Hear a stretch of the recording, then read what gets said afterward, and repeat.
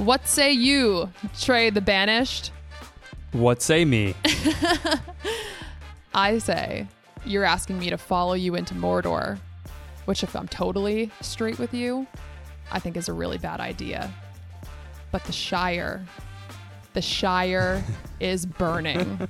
So Mordor it is. Welcome to the Extra Credits Podcast. I'm Kelsey. And I'm Trey. And this is a podcast where we search for meaning in your favorite movies and shows. And today we are diving deep into the upside down, into Stranger Things. Welcome to Hawkins. Things are getting stranger. Trey, are you ready? You know, that was a pretty metal intro. I gotta say. Guys, this was an awesome season. Let's go. I'm so excited to talk about this. Okay, before we dive into Stranger Things, just in general and season 4, I have to ask you a question, Trey. Ready. You're getting good at these questions. Oh, I know. So first, premise for the question. There's a Stranger Things video game. Hell yeah, let's go. Open world. Okay. Love it. And you get to pick one character and you play their storyline. Who do you choose? That's a hard question. Yeah, my first reaction is 11 because that would be a lot of fun. Like a fantasy game, you have all these powers. It would kind of feel like Avatar or Star Wars or something. That feels like the correct answer. But I'm going to go with Hopper because I think Resident Evil 2 is one of my favorite video games, and I like the idea of being a detective and going through Hawkins and then adding this mysterious element of like having the upside down and all these things happening in your town. And I like the idea of like all the potential side plots you could have with the kids. All the rotten pumpkins in season 2.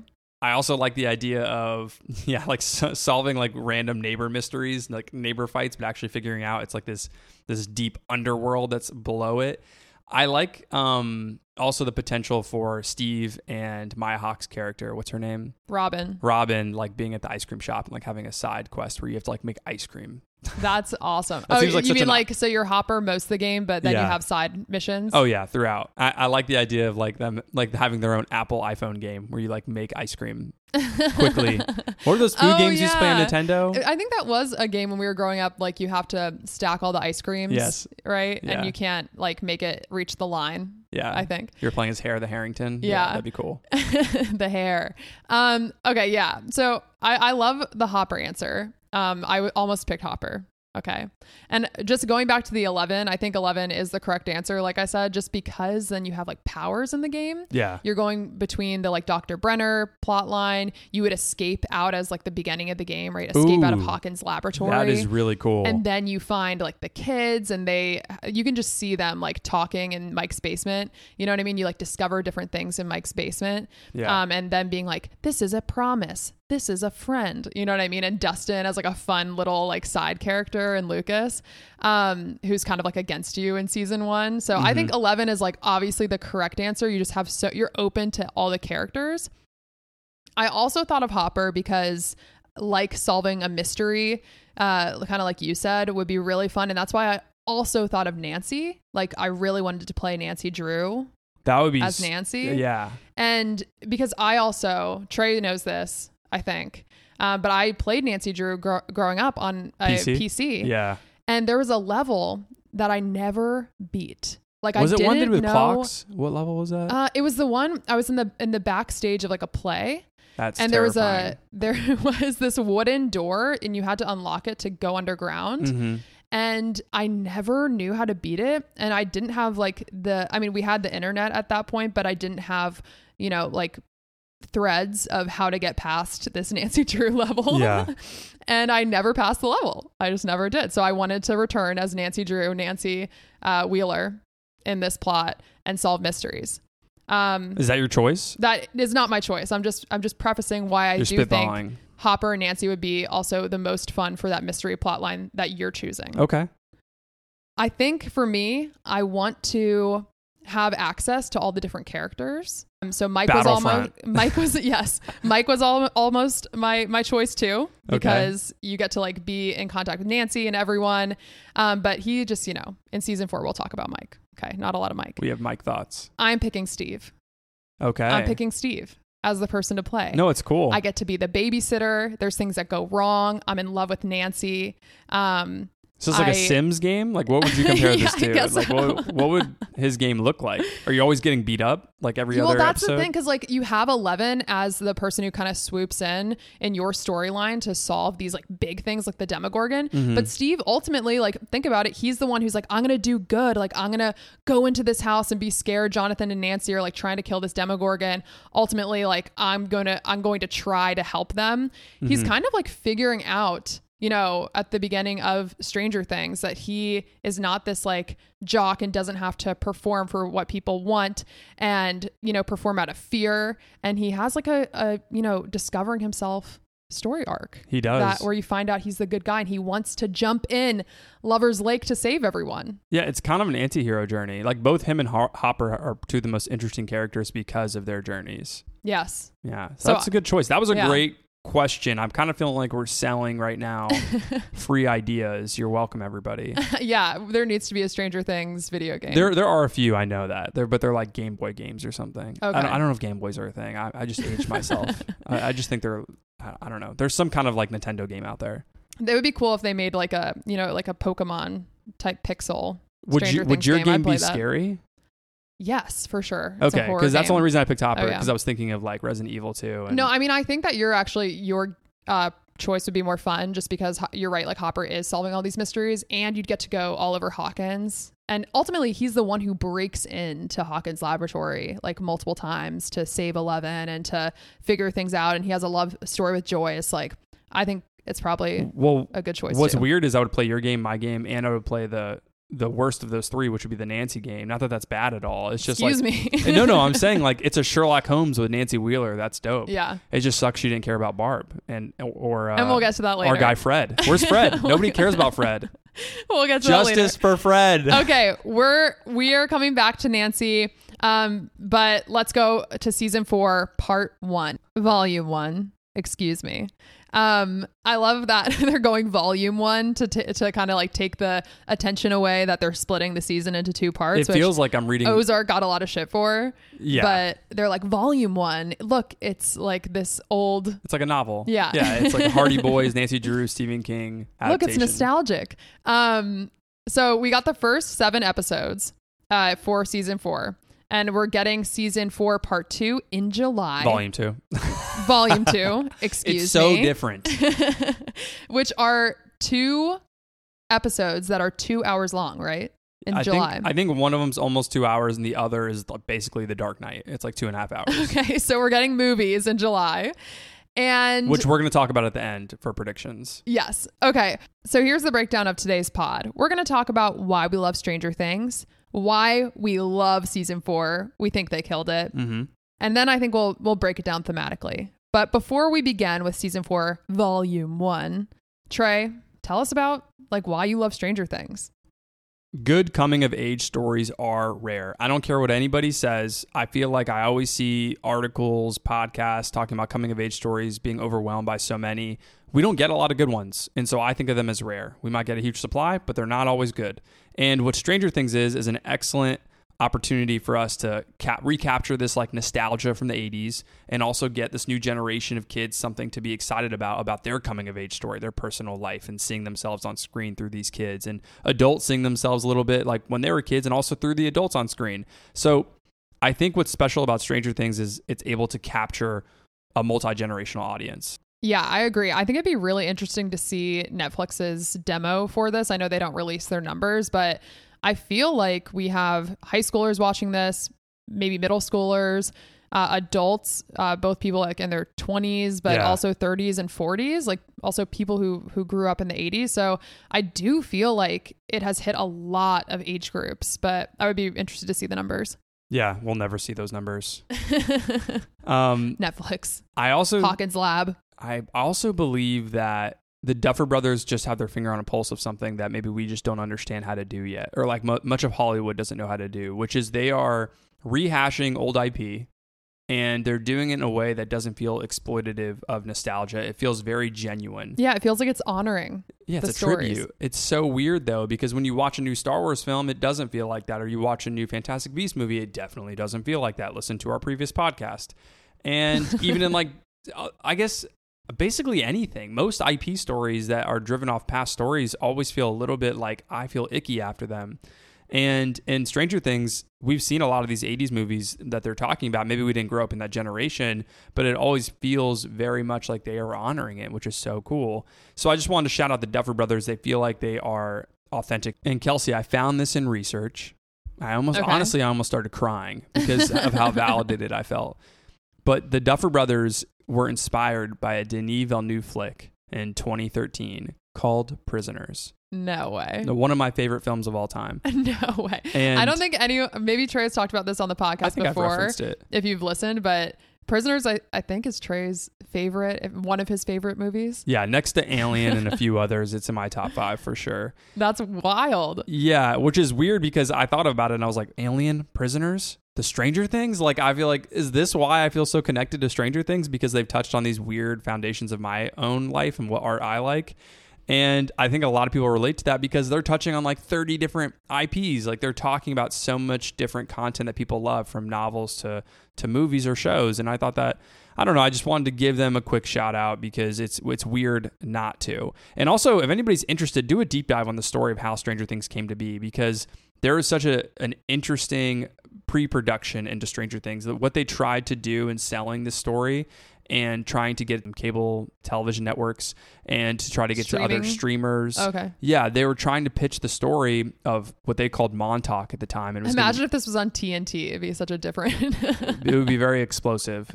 They were trying to sell as a story in New York, and every service and company was asking them to do it through Hopper and not the kids, because they didn't think they could sell a story with kids, and they wanted to make it 22 episodes and cut down on the money for each episode to kind of like reallocate it to make it longer. And Netflix was like, I got you. And they worked with Sean Levy and his production company, and they got it going on an 8-episode series, and they bought the rights for one season, and that's where they've been since. And so they wanted to make it a detective movie or show. A show. Yeah, detective show. I think they wanted to make it more like X-Files. So not really something I'm like super into. I've really never given it that much of a shot since I've been a kid, but that's, I think, what, cable television saw it more as, which, honestly, that makes sense. But Netflix jumped on it. They were like, we're going to ride this out because House of Cards is ending in 2016, 2017, and Orange is the New Black has a good demo that believes in that story, but Netflix didn't have anything to like hang its hat on, I guess. So it's so weird to think Stranger Things came out then. Yeah, like, it feels like it was weirdly like recent, but also it does feel like a long time ago at the same time. I guess it's because of the IP. And I think season 4, to kind of go back into what we're talking about today, season 4 was awesome because it took all the individual elements of 1 through 3, meshed them together, and made something that I think all lovers of Stranger Things could enjoy. I think this is probably their best season. So I rewatched season 1 and tried to rewatch all of it before season 4. I did not make the cut. Mm-hmm. But I loved season 1. I do think so far, not having rewatched season 2 and 3, right now, I would say season 4 is the best, but I'm going to make it before July. I've made it my own mission to rewatch season 2 and 3 also. Yeah. I mean, we watched a lot of like YouTube kind of breakdowns season 2 and 3 to remember some things and read some stuff, but I definitely wish we could have gotten there too. But after finishing season 1, like, I didn't think I was going to be that emotionally invested. I think I cried again in season 1, like after already seeing it twice already. And I mean, I don't know if anybody remembers this, but Will totally dies in season 1. Like everyone believes that, at least. Everyone believes Will is dead. The fake Will body in the lake. And that was frightening. And like the season 1, you can tell that the inspiration was Prisoners because it had its finger on a pulse of like this kind of sadness of missing kids. And season 2 was way more dramatic, a bit more lighthearted and comedic. And you got the introduction of Billy. And it was kind of rehashing the Will PTSD story. I think it's probably my least favorite season, but still really great. And then the third season, which I thought what they were going to go into more, was this like action comedy in this mall. And was probably the most binge-worthy television season I've seen ever. I think Stranger Things season 3 is like, I remember binging that. I remember loving and having season 3, fun every single episode. Like they weren't like some of the best content or themes I've ever seen. But in terms of just like bingeable content, it felt like I was watching a series of YouTube videos that I loved or something. And weirdly, season 3 was probably the least honoring to Stranger Things. Like it didn't really have that Stranger Things season 1 sentimentality. And Stranger Things 4 recaptures that. And I think they re-engage with that in a really cool way. They are making kids go to darker places, but it's not exactly like a horror, but has horror themes. And they have a lot of genre blending. And even though it was a 24-hour binge, I was still captivated in it, even though it was emotional. And it reminded me of Harry Potter for us. I can see it. I actually have some Voldemort comps in my notes later. Yeah. Yes. Yeah, we noted that when we were watching it. But I was thinking it more from friendship. How teens are probably taking Stranger Things right now. Yeah. Like if you're 2016, you're 15 years old, and you start watching Stranger Things season 1, that makes you what, like 21 now? And so if you're 21 years old watching season 4, you've kind of grown up with these kids and some of the characters like Steve, for example, who went from high school to college. And it reminds me a lot of when we watched Harry Potter from 4, 5, and 6, like Goblet of Fire to Half-Blood Prince, and how emotionally invested we were in the characters and how much darker it got. And even though they were still funny, it was like laughing at their own trauma. And it was definitely, for me at least, I got like my own Harry Potter nostalgia in this. So I thought that was very, very cool. Yeah, and you see these characters kind of go through different like dilemmas, like moral dilemmas, friendship. We'll talk about it later, but like moving apart. Yeah, I like that comp. And ultimately, we get to see the effects of childhoods like destroyed by trauma in season 4. And instead of this kind of like exciting intrigue into danger, which the first 3 seasons felt like in world building, this one definitely feel like repercussions of getting older. That's what season 4 feels like. But I don't want to go too deep into Stranger Things season 4 yet. Kels, why do you love Stranger Things? Yeah, I mean, I think like answer similar to yours. I just love the character arcs. I love that it feels a really authentic coming of age story. Mm-hmm. The best parts of Stranger Things are not the monsters. It's the like talking in rooms, it's like the conversations between the characters and like the party in the basement playing Dungeons and Dragons and figuring out like, I think a lot of season 1 was them all thinking about, should we tell our parents? Should we figure this out? Like them just debating. And then also just really feeling seen. Like, I feel like there's a lot of moments where characters express their insecurity about like Will, for instance, being called a freak at school. And Jonathan goes, I'm a freak. Like you don't have to do things just because other people tell you you're supposed to. And I think they're just like really beautiful moments. And this quote from Stand By Me has been used a lot to talk about Stranger Things. And I don't know if actually the Duffer brothers maybe talked about this quote in the creation of it. But the party and the idea of Dustin, Lucas, Mike, and 11 and Max, okay? And then also obviously the older kids feels a lot like the quote of, I never had any friends later on like the ones I had when I was 12. Jesus, does anyone? And I feel like that's like the thesis of this show. And it works. That's incredible research on your part, or at least just kind of like reflecting on the Stranger Things story, because you obviously don't know, which is cool. You're going to freak out about this. What? That the Duffer brothers made I think they looked at over 1,000 children to play the cast of Stranger Things, and they made them all read lines from Stand By Me. Way. I think specifically that's line was one of the lines I saw online. So that's really cool. That's awesome. Yeah. But yeah, it feels really like true to what it felt like to have friends when you were younger. Like it feels like the show, even though they're in school sometimes, like summer vacation, and the vibe of just being so present, but also time is moving really slow. And you're so focused on what is going on in the moment. Like that weird contradiction of slow moving time, but also everything feels like it's really heightened. Yeah. In childhood. That's what it feels like Stranger to be a kid. Things. Yeah. Yeah.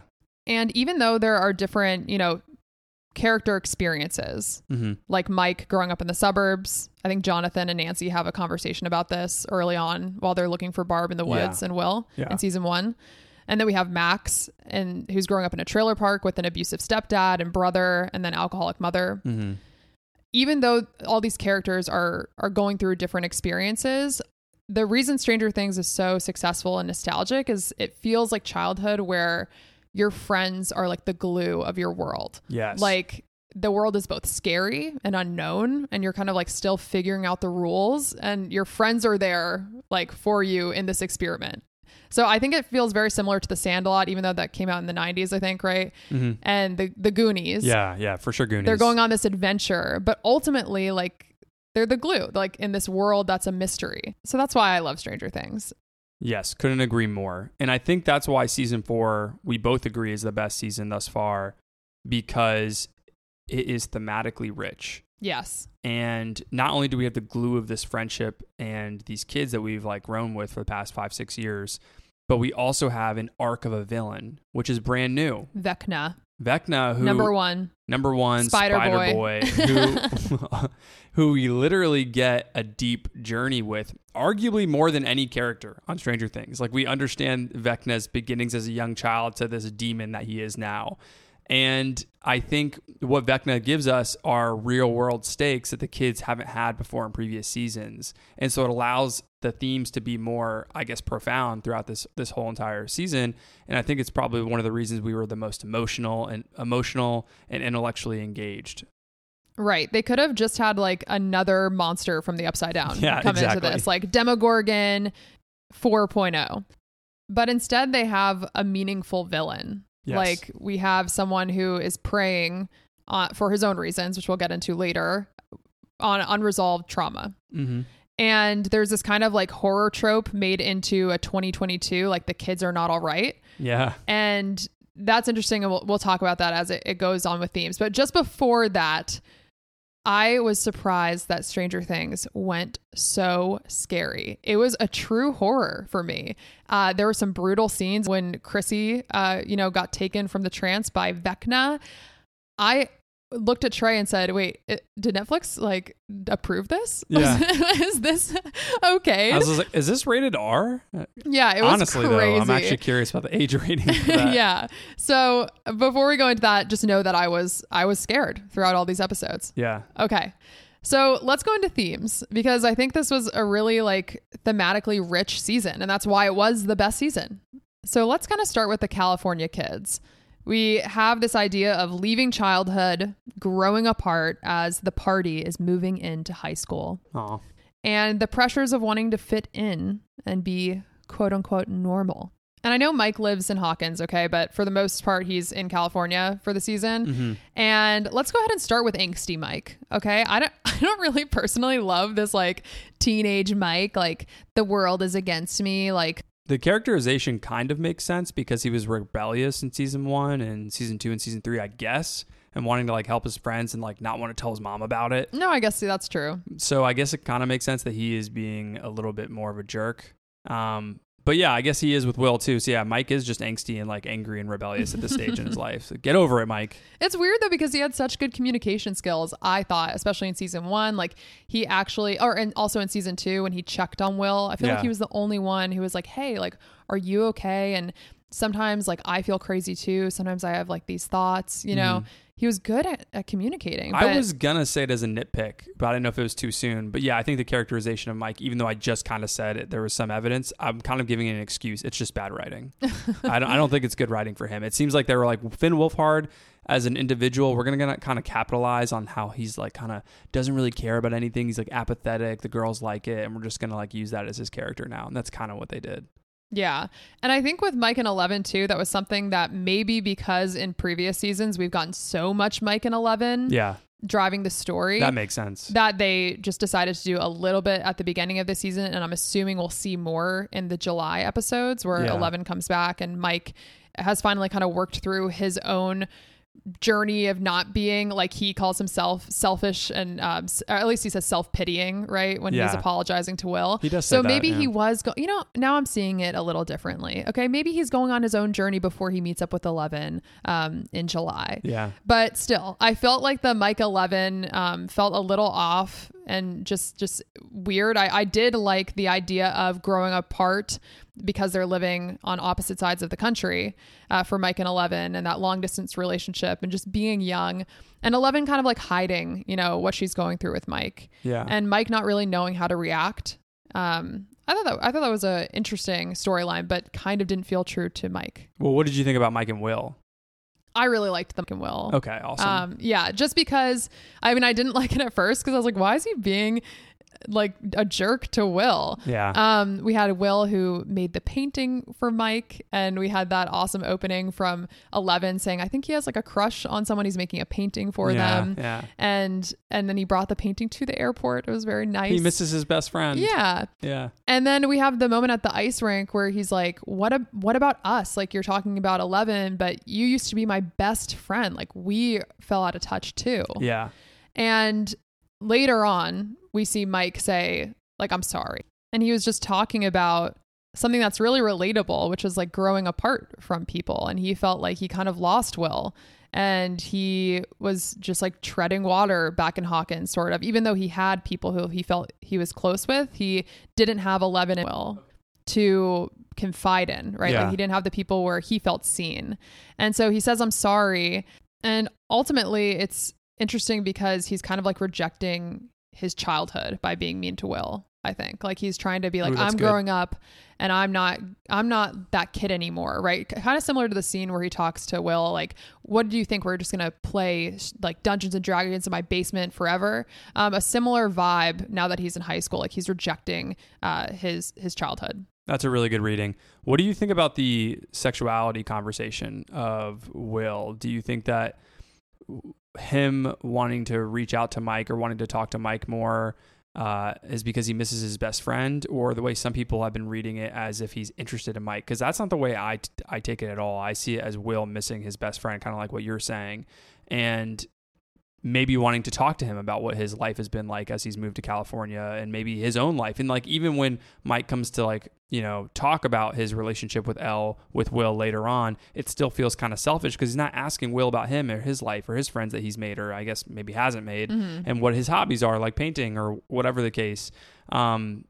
So do you think there's anything there, like relationship wise, like he's interested in that, or do you think it's more of a friend dynamic? Well, I think it's more of a friend dynamic. Okay. And it's because rewatching season 1 before this, like Will has always looked up to Mike. Like Mike is this kind of outgoing in the previous seasons character who is kind of always at least speaking out for what he feels is right. And Will kind of feels more reserved. So he's always kind of looked up to Mike. So I can understand where people were maybe interpreting that, one, from 11 saying the comment about the crush and the painting and him bringing that painting to the airport. And two, Will looking at Mike a lot throughout the scenes. I think people were interpreting that as a crush. But Will has always looked at Mike that way throughout their friendship. Yeah. And I really do think that it's Will seeing Mike as the only person that he can confide in. He's like kind of like watching him to see like, am I safe with this person to ultimately like come out to Mike? And because I think that's who he will confide in first. And we see that in the junkyard conversation that they have, where Mike is confiding in Will, saying, I regret not saying something to 11 before she left. Maybe she would have wanted to take me with her. And Will says, you know, sometimes I think it's scary to open up like that. I think to say how we really feel, right, especially to the people we care about most, is scary, because what if they don't like the truth? Yeah. And great quote. Yeah. And so I think that I don't interpret it, you know, as him having a crush on Mike. I really do think that he is looking for someone that he can just be truthful with. And Mike is that person in his life. Yeah, this show feels way more authentic than giving us a really bad writing few episodes. If Mike is just like, or Will is just angry at 11 because he loves Mike. Like, and that also, seems so off the frankly, beat from Will this. can do better than Mike. Okay. That's hilarious. Okay, who else do we have who's growing apart? Okay, so we have Jonathan Byers. All right. Who, this is weird because we said that season 4 is the best season yet, but I think we're starting with our nitpicks, ironically, with this theme. It's our quick reaction, so whatever. But Jonathan kind of has this leaving childhood and not the pressures of wanting to fit in, but this growing apart from Nancy, the tension of, should I go to college with Nancy or should I stay with my family? And he, in that golf scene, which was awesome with his new friend Argyle, was talking about like the cycle never ends, kind of going off of their conversation that they had in the woods, Nancy and Jonathan, about not wanting to end up kind of like their parents. Right. Yeah. And so that was kind of sad. He's like, no, man, she's going to hate me forever. And he's got like the golf club behind his head. That was both of them really well acted. Yeah. And Argyle was like, you got me stressed and it's not even my girlfriend. And I really was stressed for Jonathan because I really care about Jonathan. I love him. But the writing didn't feel like consistent with his character. He wanted to go to NYU. Yeah. He was into film. Like he had his camera and he had that, I guess it was Bob's camera he borrowed for like Halloween or whatever and gave to Will. But he had this whole arc of like not communicating with others, but having his own way of communicating. Like I think at some point he said to Nancy that not everyone says how they feel all the time, but if you like capture a moment in a picture, like it says more, something like that. Yeah. And I was like, where's this Jonathan? Yeah. I didn't know if I did see that he got in trouble with something like drugs or something like in 2018. So I was kind of thinking, are they rewriting this? Oh, like the actor? Yeah. Oh. Like, yeah. Jonathan, what is his name? It's Charlie Heaton. And he seems wonderful. I've watched a lot of his interviews. I think it was just like a small something happened in an airport. I'm not sure. And then I was like, okay, nothing serious happened there. It was like a couple years ago, so maybe that's not exactly what happened. Maybe him and Natalia Dyer, who plays Wheeler, Nancy. Maybe they broke up, but no, I checked on all those things. And from what I understand, or from what the super fans understand, like everything seems to be chill. So they just wrote him as a stoner, which is cool. Like it makes sense that he smokes weed, I guess, like, and is just like reflecting on life. But you're right. I totally forgot about the camera stuff and like NYU. Yeah, his dream. Yeah. So weird. Yeah. I don't know. So it felt weird and kind of like how we were just talking with Mike, it felt like a really abrupt shift in character that didn't totally make sense, but even more so with Jonathan. Because where did his dream for NYU go? I feel like we didn't get any context. Maybe I'll rewatch season 2 and 3 and get a little bit more, but I doubt it. So anyway, going on to the dinner scene. Hell yeah. This is the best scene of Stranger Things. I think possibly the best scene of season 4. Yes. I think of all of the seasons to me. Yeah. And we have like Jonathan. He's like, wait, what's happening? And Joyce is like, I'm going to see, Brian and Joan Britannica in Alaska. And we have Murray. I sense tension. Yeah, he was like, I sense tension. Is it the risotto? Yeah, everyone hates the risotto, right? What does Argyle say? He's like, this risotto is smacking, dude. He was like, you ever see these roller skate assaults? Oh yeah, he was like roller skate attacks. That was so good. And I think there was like a comment in there because Murray was like, "Who is this guy? Like, still don't know who this guy is." And I think that was a comment because I still kind of don't know who Murray is. I'm like, wait, what is he doing here? I feel like the writing was pretty meta. Well, didn't we say that a few times this season? Like it felt like the Duffer brothers were writing in a funny way. But okay, I think we'll maybe talk more about Jonathan and our predictions like in season 2. But ultimately, love Jonathan. In season 4 of volume 2. For season 4 volume 2. Mm-hmm. But I ultimately feel like there wasn't a great arc for Jonathan, and I was a little bit sad to see him kind of drop off. Yeah, it was bad. And then his relationship to Nancy was weird too. So I guess we can talk about Nancy. Yeah. Okay. Let's talk about the Jonathan and Nancy, or Nancy and Steve. Boo. Yeah. I'm surprised. I thought you would like Nancy and Steve. I love Steve. I want my guy to be happy, but also can I get some like serious characterization for Nancy that doesn't have to do with whatever Jonathan or Steve are deciding? Like that's kind of weird. Yeah. She runs a paper. Come on. It felt like when Robin said like, you flinch every time I say Jonathan's name. I was like, wait, like chill out on Jonathan. Okay. Like, yeah. Why are all these people getting in their business too? Like, cause so did Eddie, right? Eddie asked Nancy. Yeah. It was Steve really about strange. Her. They were having Robin and Eddie kind of like push that plot forward. And Dustin. Yeah, Dustin was like, so do you want to talk about it? And Steve was like, what? And he was like, that public like display or whatever, like public, you're throwing yourself at Nancy. He's like, that didn't happen. He was like, oh no, there were witnesses. It was public. That's what he said. He had a lot of good lines. But also like, yeah, Eddie was pushing Steve towards Nancy too. Like after he jumped in Lover's Lake and they were actually in the Upside Down, he was like, listen, it was very metal what you did back there. He's like, I myself could not do that. And he talked about being jealous, which we'll talk about, the older brother trope of that Eddie and Steve both have in Dustin's life, which I love. Yeah. But ultimately he was like, listen, I was not going to go in there after you, but these ladies, they came in right after you. And Wheeler, she didn't hesitate for a second. I was like, she hesitated for like 7 seconds. And if I were you, I'd get her back. It was the most unambiguous sign of true love these cynical eyes have ever seen. Yeah, if you're going to write this relationship back together, that's how you do it, though. But I mean, they also like the writing in the It house, they did have moments where they were trying to like ship Nancy and Steve when she's wrapping, like bandaging his bat wound in the Upside Down. Like we have all these things that are pushing us towards Nancy and Steve. Yeah. And I was just like, why? Like Jonathan is a lovely person. It does feel like they're writing him out of the show a little. Yeah, like more self-aware. Well, we'll talk about that in a second because that's one of my nitpicks. Yeah. But just as far as Jonathan and Nancy, I just felt like it wasn't fair, or it wasn't like I was kind of annoyed while it was going on. I think it was really cool. I wish they were just more aware about this, but I think what they were doing, which is why I'm going to apologize for the writers again here for the same with the other nitpick, I guess. It's because long distance relationships pre-cell phones, I'm assuming, were really rocky. That makes sense. And that's kind of what this feels like. But I wish they kind of said that more often. Like, I can't even, well, she did say I can't even get in contact with him. Apparently his phone exploded. And I can imagine being in a long distance relationship and not talking for days feels like years, and not talking for weeks feels like, are we even dating anymore? Are you with someone else? And so I kind of wish they touched on that even more than the Steve Nancy stuff, because then anything that would have happened between Nancy and Steve would have felt more authentic. So that's true. Yeah, I guess they did kind of plant seeds for that too. Okay. Yeah. Okay. I can be cool with that. Yeah. So let's talk about Lucas really quick. I really liked, and we'll talk about him as he goes into Max and his relationship later. Yeah. But I liked the beginning of this high school moment for the party. Yeah. Like, we have the Hellfire Club with Dustin and Mike.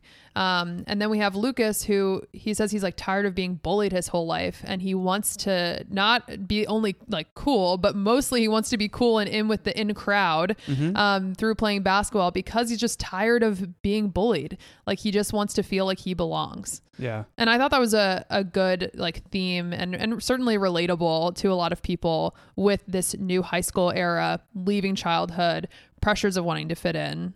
Yeah. And he wasn't being a jerk either. That's what was nice about it. I was expecting him to kind of turn a little bit on people, which he kind of did with his D&D group, because that guy, one of the D&D guys, totally got beat up in that garage. Oh, yeah. And he was just like, man, we just need to know where we're going to go find Eddie. And they were like, what? Lucas? So that was kind of a messed up moment they didn't come back to. But besides that, he was trying to keep all of his young friends, and he was also trying to talk to Max again. So yeah, his characterization was well done.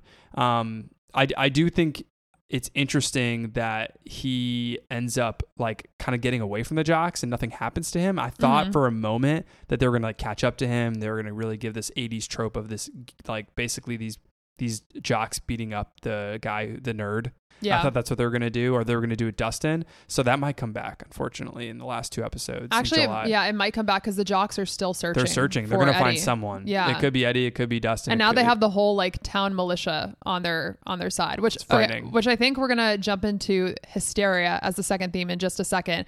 But before that, just Robin and Steve, just a beautiful new friendship. Blockbuster from last season, but carried into this season. The family video. Yeah. The blockbuster.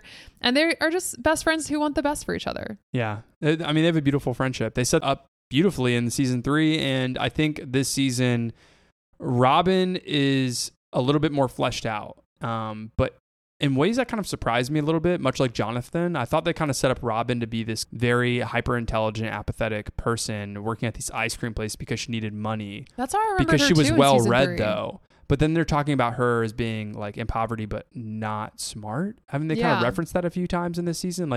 She's kind of out of the blue. She doesn't know things. Did they kind of note that a couple times? She was kind of confused about some things. Yeah, there was a vibe that she was unaware or something. Yeah, unaware is the best way to put it. You're right. And she was following along with people. People were catching her. She was struggling to connect the dots. Where I felt before she was no, step out of the way. I will solve this Russian, exactly symbol. I also know 4 languages, and it's oh God, are you a CIA agent? And in this season, it's kind of they start her at a lower point, and they allow her to kind of be brought up throughout the season. When she has her monologue, when she's talking to the ward to kind of get her in to talk to Victor Creel, and she's going off, and I'm hell yeah, this is a great Robin scene. Go Robin. I love Robin. But it took us 4 or 5 episodes to get there, so that was pretty intense. Yeah. Okay, so we're leaving the theme of leaving childhood, growing apart, pressures of wanting to fit in. And so I guess just to cap this, even though we think Mike, Jonathan, and some of the characters didn't have a through line from the other seasons, ultimately I do think it was successful. I don't know about you, but just having that theme present, because it just makes sense. They're at this moment in their life where they are growing apart and they're starting to deal with these issues. I wish I had more moments like I did in season 2 and 3, where they made it very clear that characters like Will, but everybody else in this, from Jonathan to Steve, whoever, felt like they were growing apart from other characters. I wish they kind of had more conversations in rooms, at the beginning of the pod, like you said about that. Yeah. But ultimately, yes, I think the themes were transparent in this category. Awesome. Okay, so speaking of Robin and characters that just Stranger Things does such a wonderful job with, just making them full and amazing right at the jump. Yeah, developed in the first episode. Amazing. Let's go into the theme of hysteria and Eddie, the Let's leader go. of our satanic cult. Eddie. So we have Hellfire, right? And the town thinking that D&D is a satanic cult. Yeah. And then we have this, like, in the first episode, this amazing intro to Eddie's character. We have the music that felt very Sandlot-esque, the kind of like rock music. I didn't notice that. And he's in the cafeteria, and it opens with him reading a Newsweek article. And he goes, "The devil has come to America. Nice. Dungeons and Dragons." At first regarded as a harmless game of make-believe, now has both parents and psychologist concerns. Ooh. Studies have linked violent behavior to this game, saying it promotes satanic worship, ritual sacrifice, sodomy, suicide, and even murder. Are you about to stand on the table? Oh my God. That was such an awesome intro to a character. Yeah. And then he stands on the table and the kids are like, man, society has to blame someone, right? Like, we're an easy target. And Eddie's like, exactly, like, we're the freaks, right? Like, and just because we like this fantasy game, like, we're blamed. Yeah. And he's like, but as long as you're into band or science or parties. And this guy at the like cool table who looks like a total prep like flips him off. I don't know if you noticed. I did not notice. And he's like, or a game where you toss balls into laundry baskets. And he's like, but it's force conforming. That's what's killing the kids. That's the real monster. That was really sick. That was a really, really cool monologue he had. And also, it was so good. It was jarring at first, the way he did, like how you just did that really well. And it took me a second when watching it. And then as soon as he kind of got up and said he was like he's like in his third year of his senior year or something like that. Yeah, he said, I'm army crawling my way to a D in Miss O'Donnell's. Yeah. As soon as he said that, I was like, this actor is on one. Like, he is stealing a scene. He took his opportunity and he ate it. Like, he's killing it. Oh, it's the championship? So good. Yeah. But I just loved that scene. Immediately fell in love with Eddie, and every moment I was like paying attention to what he said. I think you're right. He like stole the scene in every moment purposefully. Mm-hmm. And 86, baby, I can feel it. This is going to be my year. But I also really liked like that Dustin and Mike were in this Hellfire club. Like, there was this irony that there was all this hysteria around Hellfire in D&D, which is our characters like safe haven. You know, it's like their grown up like AV club. Yeah. And so there's this conflict of people, not only they already feel like outcasts or they don't belong, but the whole town is now saying that they are in a satanic cult. And this is the only place where they feel, seen and welcomed. You were wearing a Weird Al Yankovic t-shirt. I thought that was brave. I love when Eddie says that. And he was like, and Mike, you were wearing all the clothes your mom was buying for you at the Gap. And that was that was a great acting scene with Mike, because he like kind of smirked it off. Finn Wolfhard is a really good actor. Yeah. So also, while we're on the subject of Dungeons and Dragons, I love how the writers make this game foreshadow kind of what's to come in the season. Like season 1, we have the Demogorgon in Mike's campaign that he's leading in his basement with the kids. And in this one, we have Vecna's Curse, which was a really cool scene with Erica subbing in for Lucas. Yeah. Do you think that maybe this D&D game they're playing is demonic? I feel like every season so far, whatever game they've been playing, from Demogorgons to this new villain, what's his name? Vecna. I feel like it starts off the season with them playing D&D, explaining what the plot is going to be for the whole season, and then it happens. Is it a magic board? Should we publish the Newsweek article? Is it Jumanji? Actually, that's funny. It's Jumanji. But yeah, I mean, I loved that. And I loved the idea of Eddie kind of having this really like, I'm weird. And like, even when the jocks at the table, he was like, what, do you want something? You know, Jason, the main blonde haired jock. Mm-hmm. And Eddie was like doing the like, devil horns. I can't even his tongue out. Do it in audio format, but he's like, yeah. Did everybody get that? Yeah. It's Kelsey doing devil horns with tongue sticking out. And I love that he was like, so like, I'm metal. And then like throughout the season, he is like, wait, I'm scared of what is happening. Like when Vecna's curse is actually here, you know, like when he was eating like the honeycombs and like having Yahoo, or maybe that was later, Yoo-hoo. But when he was in Yoo-hoo, when he was in the boathouse, the kids were like, hey, listen, like we believe you, kind of going on this hysteria like theme, because Eddie was like, you probably think I'm like crazy. And the kids were like, no, like Hawkins is kind of cursed. Yeah. Like it's not way off. There's another world that's hidden beneath Hawkins, and sometimes it bleeds into ours. And Eddie goes, wait, like ghosts and shit? And Max goes, there's some things that are worse than ghosts. Ooh. And so I loved that foreshadowing of Vecna being the person who's like cursing people, the spellcaster, the dark wizard, the undead creature of great power. And that being foreshadowed in the D&D game, and people just freaking out about D&D, and then Eddie progressively being afraid of like Vecna. Yeah, that's great. But yeah, so also I think with Hysteria, even though it's not necessarily about like the idea of D&D and the satanic cult, but just the idea of kids being like afraid of each other. Eddie and Chrissy have this like beautiful moment in the first episode. That was really nice. Remember when they're sitting down when at she was trying to buy drugs, the table? Yeah. Oh yeah, it was sweet. And Chrissy goes, I thought you were going to be mean and scary. And Eddie was like, I thought you were going to be mean and scary too. That was a cool scene. Is it just me, or did the Eddie actor, his name is, so he's Eddie Munson and Joseph Quinn. Also Eddie Van Halen, maybe? I think there might be a shout out there. But Joseph Quinn does such a good job. He reminds me of Heath Ledger from that one movie where he sings 10 Things I Hate About You. Is that what it is? You're right. Yeah. He really gives me that vibe. Yeah. Yeah. I don't know what it is about that, but that scene makes me think of it when he's kind of dancing next to the tree for a second. He kind of moves his body and like he's like really excited that she remembers his band name. I was like, oh my God, is this Heath? It was really cool. Yeah. So I loved that, and the kind of like the ability to like see each other. But ultimately, the moral panic comes to that kind of head where Jason, the main jock, because I had to look up his name, I just kept referring to him as like blonde guy, the jock. Yeah. He has these purposeful preacher vibes and these like fear-based appeals. Like he starts his like sermon kind of at the pep rally in episode 1, right? And he's like talking about all of Hawkins' deaths, and he's like, did they just die so we could lose in the championship game? And then like later he has the same sort of like rhetorical choices in his speech at the town hall where he's like, you know what, we need to go like get this evil out of here. Like Eddie is in the satanic cult, and like basically forms up a militia of Hawkins, like still blaming D&D. And ultimately it's kind of like the town wanting to have this quick answer, right? You know, like this is the one thing we're going to blame for all this craziness happening.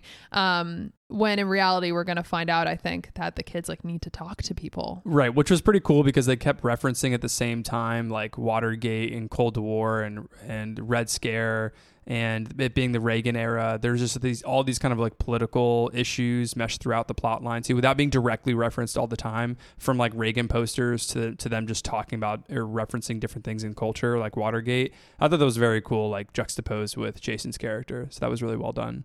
Yeah. And so I think we're moving into now the main reason that Vecna is cursing these children. Yeah, his purpose. Right? He's not just a demigorgon trying to eat people's faces. Yes. Yeah. Use fire against him. Didn't Steve at one point, he was like, he's a vampire? No.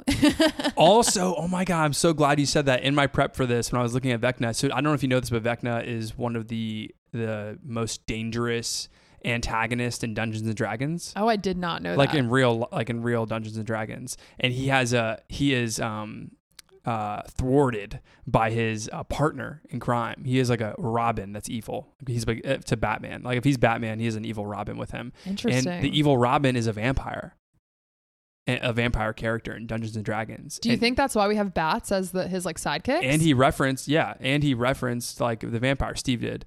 And so we might get in the next 2 episodes some kind of like new additional like someone doing tag his team bidding. Antagonist. Yeah. Interesting. I So, love that. I I'm bet glad you brought that D&D up. fans, you can let us know because we don't play D&D. Yeah, that although was the I'd be first- open to playing Dungeons and Dragons. By the way, that was the first paragraph on Wikipedia for Vecna. So like, if I'm wrong on that, call me out. I've never played D&D in my entire life. I'm not opposed, but I've never done it. But I'm sure people feel seen, Yeah.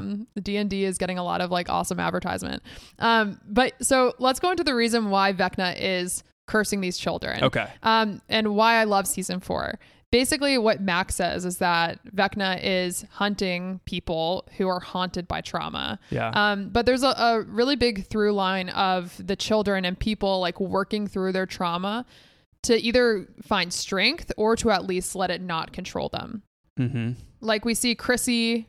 I have Nerd Boy here, but I found out his name was Fred. His name is Fred. Sorry, Fred. Remember the name. Sorry, Fred. Come on. And Patrick. Okay. And so each one of these characters, Chrissy had an eating disorder, and it had a very much like a Carrie vibe. Her mom like talking about her needing to fit in dresses. And then we had Fred, who was haunted by this unresolved guilt of thinking that he killed the people he was I'm assuming he may have like caused the car crash. That one was pretty crazy because I was like, yeah, that's pretty messed up. Yeah. You watched that guy burn alive and then never told anybody about it. I was like, this is rough. Yeah. Well, I mean, they said that they were like, you didn't call the police immediately. Yeah, that's tough. Yeah. So tough look for Fred. yeah, tough look for Fred. And then Patrick, who we're assuming at home, like had this idea of him needing to be perfect, and it had his dad's voice playing in the back while the clock was, striking the grandfather clock. Yeah. And also we can assume like abuse because Lucas said that Patrick came to practice with a black eye. So we have all these kids experiencing trauma and not being able to talk to anyone about it or feeling like they can't. And it ultimately culminates to Max's episode 4. And what was it called? I think it was Billy's letter, I believe. Billy's letter? Yeah. Okay, because she writes all the letters. Yeah. I thought you said like Dear Billy before. Oh, you're right. It is Dear Billy. Okay. It is Dear Billy. I was like, that's so nice, but I never pay attention to the Dear Billy to the is chapter really sweet. episodes. Yeah. So we have Max, and at the beginning of this episode, or maybe actually it was the one right before it, we find out that she is going to be cursed by Vecna. And she's in the counselor's office with some of her friends. I think it's like Steve, Dustin, Nancy at this point. Yeah, and Lucas comes running in later and scares everyone. And when they're in the counselor's office, they're looking at Chrissy and Fred's file because Patrick hadn't been cursed at this point. Max finds, okay, everyone's having similar experiences, like headaches, nightmares, basically not being able to talk to anyone about what they're going through. So she has just accepted like, okay, I'm going to be taken by Vecna, which was really sad. And we had she was her coming to terms with it. Yeah. Like she wrote all those letters to her friends, and that was like just so devastating. I was distraught. Like I was crying. Yeah. I was like, we cannot lose Max. And Lucas was like, I don't need a letter. Like, I don't want a letter. Just talk to me. Like, we're your friends. We're here. Like, I'm here. And then Max, right, goes to read her letter to Billy at his grave. And that was really sad. She said, I feel like a part of me died that day too. And she like wishes that she would have done something when he sacrificed himself at the mall. And she said, I thought that maybe we could try again. And I know that's stupid because we hated each other. But the idea that Max doesn't even have like this hope was so upsetting. Yeah, that she was gonna so sad that she was gonna die with this like unresolved trauma too. It was really, really sad. Right. Then ultimately she gets taken by Vecna, right, in that trance, and she's in that world, and she makes it to like Vecna's house, that red zone where all the people are in the trees. Yeah. Sort of like the first like Demogorgon web we saw in the library, right? And so she is there, and he's kind of like, Max, like he didn't want her there, right? Yeah. And why are you in my house? How did you get here?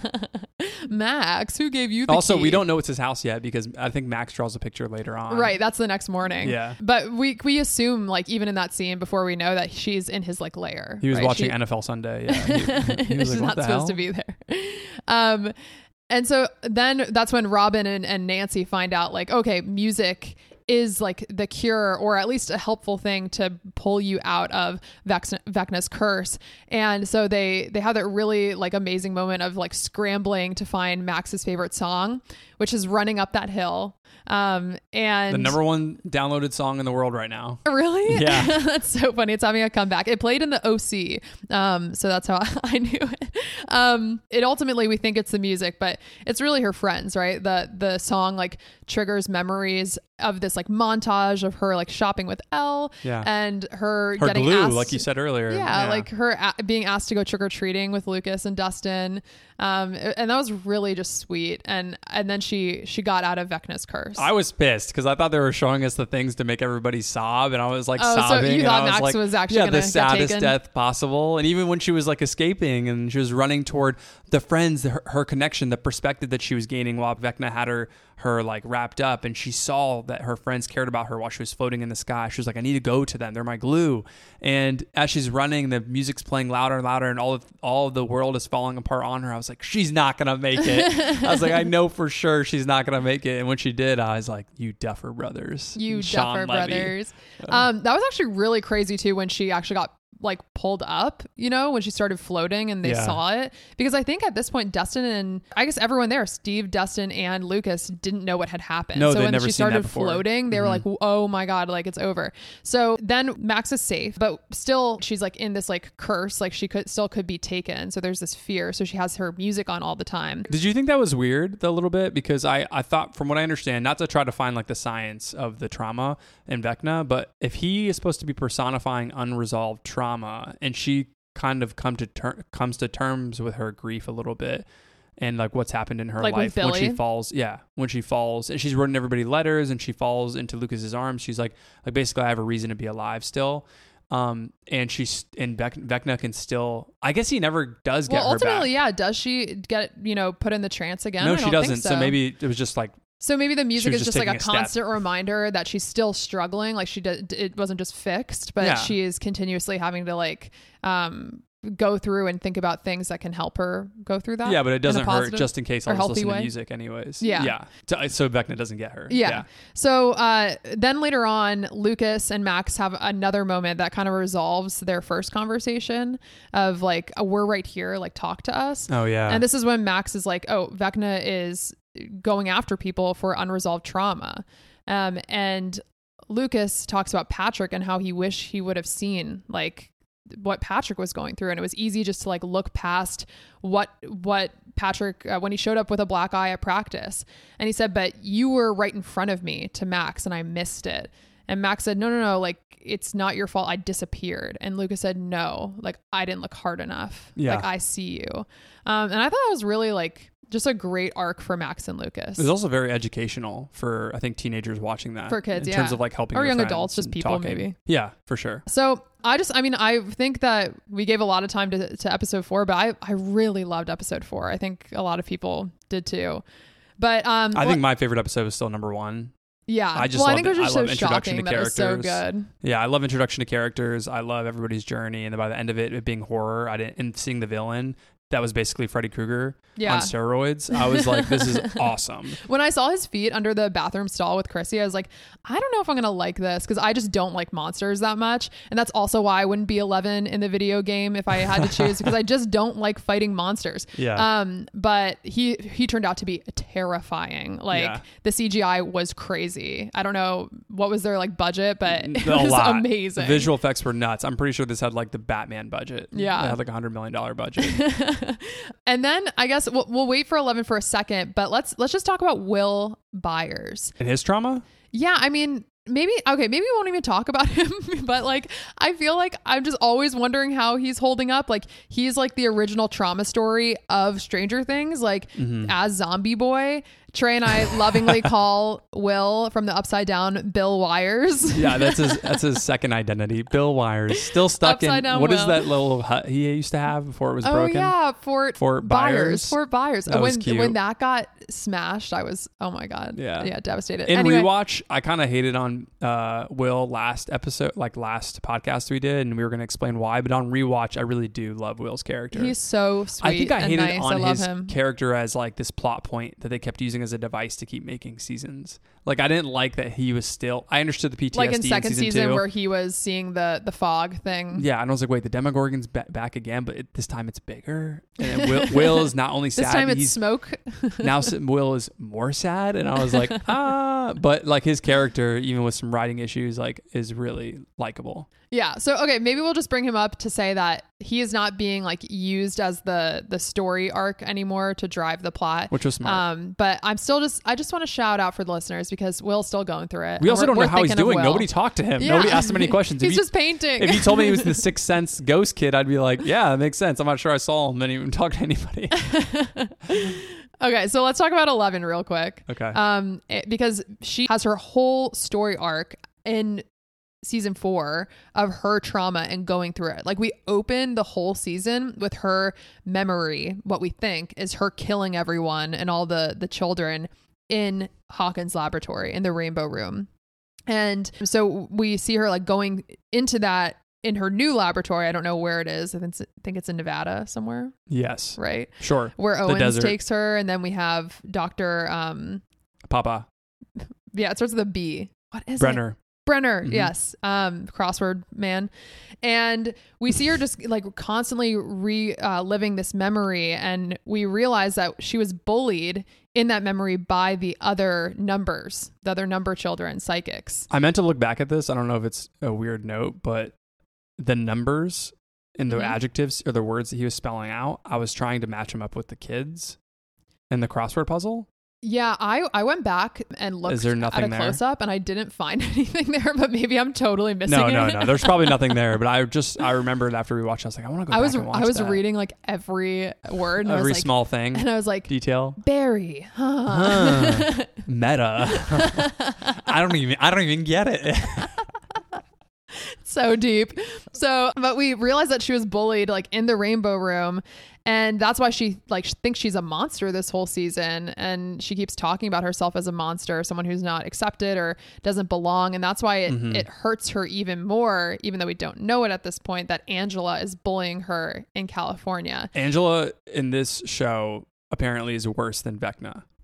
Apparently, from viewers, you're talking about? Yeah, like I think audiences dislike Angela more than Vecna. You know what? It did not make sense for the Duffer brothers to write Angela how they did. Like, everyone else gets redemption. It makes no sense. Else, even like Steve or just any other bully, Billy. Yeah, terrible like, we person. See what happens. We figure out he's not actually terrible. He had a rough life. Yeah. And we never get that for Angela. Maybe in July, but I still doubt it. I just do, because why would they go back to Angela at this point? It would be pretty cool. I mean, they haven't shown us that they've never done that, so I guess there's still a chance. Yeah, not saying Angela's a great person, but just if you're gonna give attention to why people become cruel, right? Maybe why not do that for Angela too? Yeah, like show like her parents. Maybe they suck. I don't know. Yeah, and then it's so sad because 11 doesn't feel like she can tell Mike what's going on. Yeah, and that was difficult because I was confused about whether she wasn't telling Mike because she was embarrassed, which didn't seem character-wise. There wasn't a lot of continuity for that idea, but I thought there was more evidence for her looking at Mike as her past self and not wanting to, and her basically failing to acknowledge that the world she was in was different and her wanting to act like she fit in. And so basically by telling Mike that everything was okay, it was like her reassuring herself. It was like her lying to herself to make sure that everything was okay so she could fit in and assimilate, even though she shouldn't have to force herself to do that, especially with people that are being terrible to her. And so Mike became this weird vehicle for her to kind of force herself to assimilate in California. Interesting. Her letters to him, at least. Yeah. She was like kind of like creating a reality in those letters that wasn't actually happening to kind of compartmentalize with the bullying. That makes sense. I think we even get that as she goes further into her arc of exploring trauma, of her not like correctly like remembering, not to her fault, but like remembering this really violent episode and putting it on her, like feeling responsible for her trauma. Yeah, and even later in the season, we deal with arguably 11, Jane. I don't really know what to call her, but I'll just call her L for the probably remainder of the pod. I think the kids still call her L. Like, that's what Mike and Will still call her. Yeah, that sounds right. So Elle is probably dealing with the most trauma out of every character in Stranger Things, like times 5. Like she not only has to deal with this bullying, but also now she is having to get retrained by Papa. Brenner, her abuser, her mental, physical abuser, and basically someone that's taken her away from real life and has kept her in captivity all of her life, and having to reconcile with being retrained for her powers by her abuser in order to save her friends because she needs her powers to go back to Hawkins. And that is the most scary of all the stories and backgrounds of every character in Stranger Things. Yeah, because not only that, she's trapped there. Yeah, and I almost feel like they don't talk about that enough in the show. Like every time I went back there, I know she was like, "Oh no, Papa," but I wish there was. I know there was nobody else to give us any exposition. Maybe it should have been Owens or something, but someone that would explain, wow, this must be so difficult for her to see Papa. But instead, it felt like they were rewriting the history a little bit, if that makes sense. Like they were like, Papa wasn't that bad. Maybe he was justified in what he was doing, and was like, I think he was pretty bad. Yeah, I didn't know if they were trying to tell us like Dr. Brenner has grown from this point or something like that, because he has this moment with Elle where we get this theme of not only the trauma that she's going through, but calling herself either a monster or a superhero, like dealing within these binaries. And he says, as she's trying to remember this memory in the Rainbow Room, that it's rarely so simple in real life. Like that stuff of myths and fairy tales, evil monsters Uncle and superheroes. Yeah, exactly. Right. And he says like we have to kind of just go through our own experiences and to gain strength so that we can become whole. And so it feels like that was like a tender moment, but you can't forget like all of the like he literally kidnapped these children and they're all in a lab, and he, even though he might care about them, it's still so messed up. So like there's this weird tension, and I think ultimately she doesn't trust him. I think they're definitely they're subverting us with 11. We're supposed to think that she doesn't trust him. She will kill him. She's going to kill him. Yeah. In That's July. 100% happening. The second episodes. Yeah. 100% that is happening. I think literally episode 8 is called Papa. Is it really? Yeah, I think so. Oh, really? Did you look at the next two episodes? Let me look really quickly. But their titles? I'm pretty sure here. It is called, episode 8 is Papa. Papa. Oh my God. Episode 9 is the piggyback? Huh. Interesting. Episode 8 is Papa. Interesting. So, spoiler alert, Papa, not going to make it. Yeah, probably. So the only other thing though, I love the monster versus superhero, and I think that I was sad that 11 felt like she had to like have her powers back because of the conversation she had with Mike, even though Mike didn't necessarily maybe mean this, but he was like, you're a superhero, like everyone else, they're nobodies, who's like bullying you. And she felt like her worth was then in her powers. So that was kind of like a sad arc, and I think maybe in the last 2 episodes we'll also see that resolved, where Mike is like, you don't even need to have your superpowers. That would be nice, because I feel like they are going to do that. I feel like we keep getting like these softballs to be like angry and triggered a little bit about some of this writing about between Mike and Papa. Yeah, but ultimately I think 11 is definitely going to have her like independent moment and tell both of them like who she is. Yeah. In different ways. Yeah. Yeah. And then the only other thing, you brought this up and I didn't even notice, but the kind of inconsistencies of Elle's memories. She like knew how to talk while she was in the Rainbow Room. And I remember when she was got CGI out, Elle? Yeah, when she was going back to her memories. And maybe, I actually just thought of this in the moment, but maybe that's because she's remembering and she's thinking about what she would say now that she has language. Because she's remembering. That would be a lot of rewriting though, because number one, the guy Peter, I think his name is, but the guy who's talking to her or working with her, I think his name is Peter though. Okay. He kept saying, like he kept responding to her like as if she was asking him questions. So I feel like she had to have been asking him questions because the way he was responding, unless she also was kind of seeing that in a different way. It's just so weird because when she actually broke out of Hawkins in season 1, the only words she knew were like friends, promise, mouth breather. So I was like, wait, why can't she talk anymore? So I feel like they're definitely doing some rewrites there, which whatever. Yeah, I don't all really good. care. And also there was some, gripes about the CGI with 11. I thought it was fine. I thought it was actually cute. Yeah, like I was like, this is the most adorable 11. little baby 11. Yeah. Like I can't wait to see this. I felt so bad. What are the Funko things? Oh, the little pop. Yeah, little pop toys. It was like a baby pop. 11 would be so cute on a keychain or something. But yeah, so okay, let's go into our last theme, which is not this like monsters versus superhero binary that all the characters have been talking about all season, but the idea that it's not just that simple. We don't just have monsters and superheroes.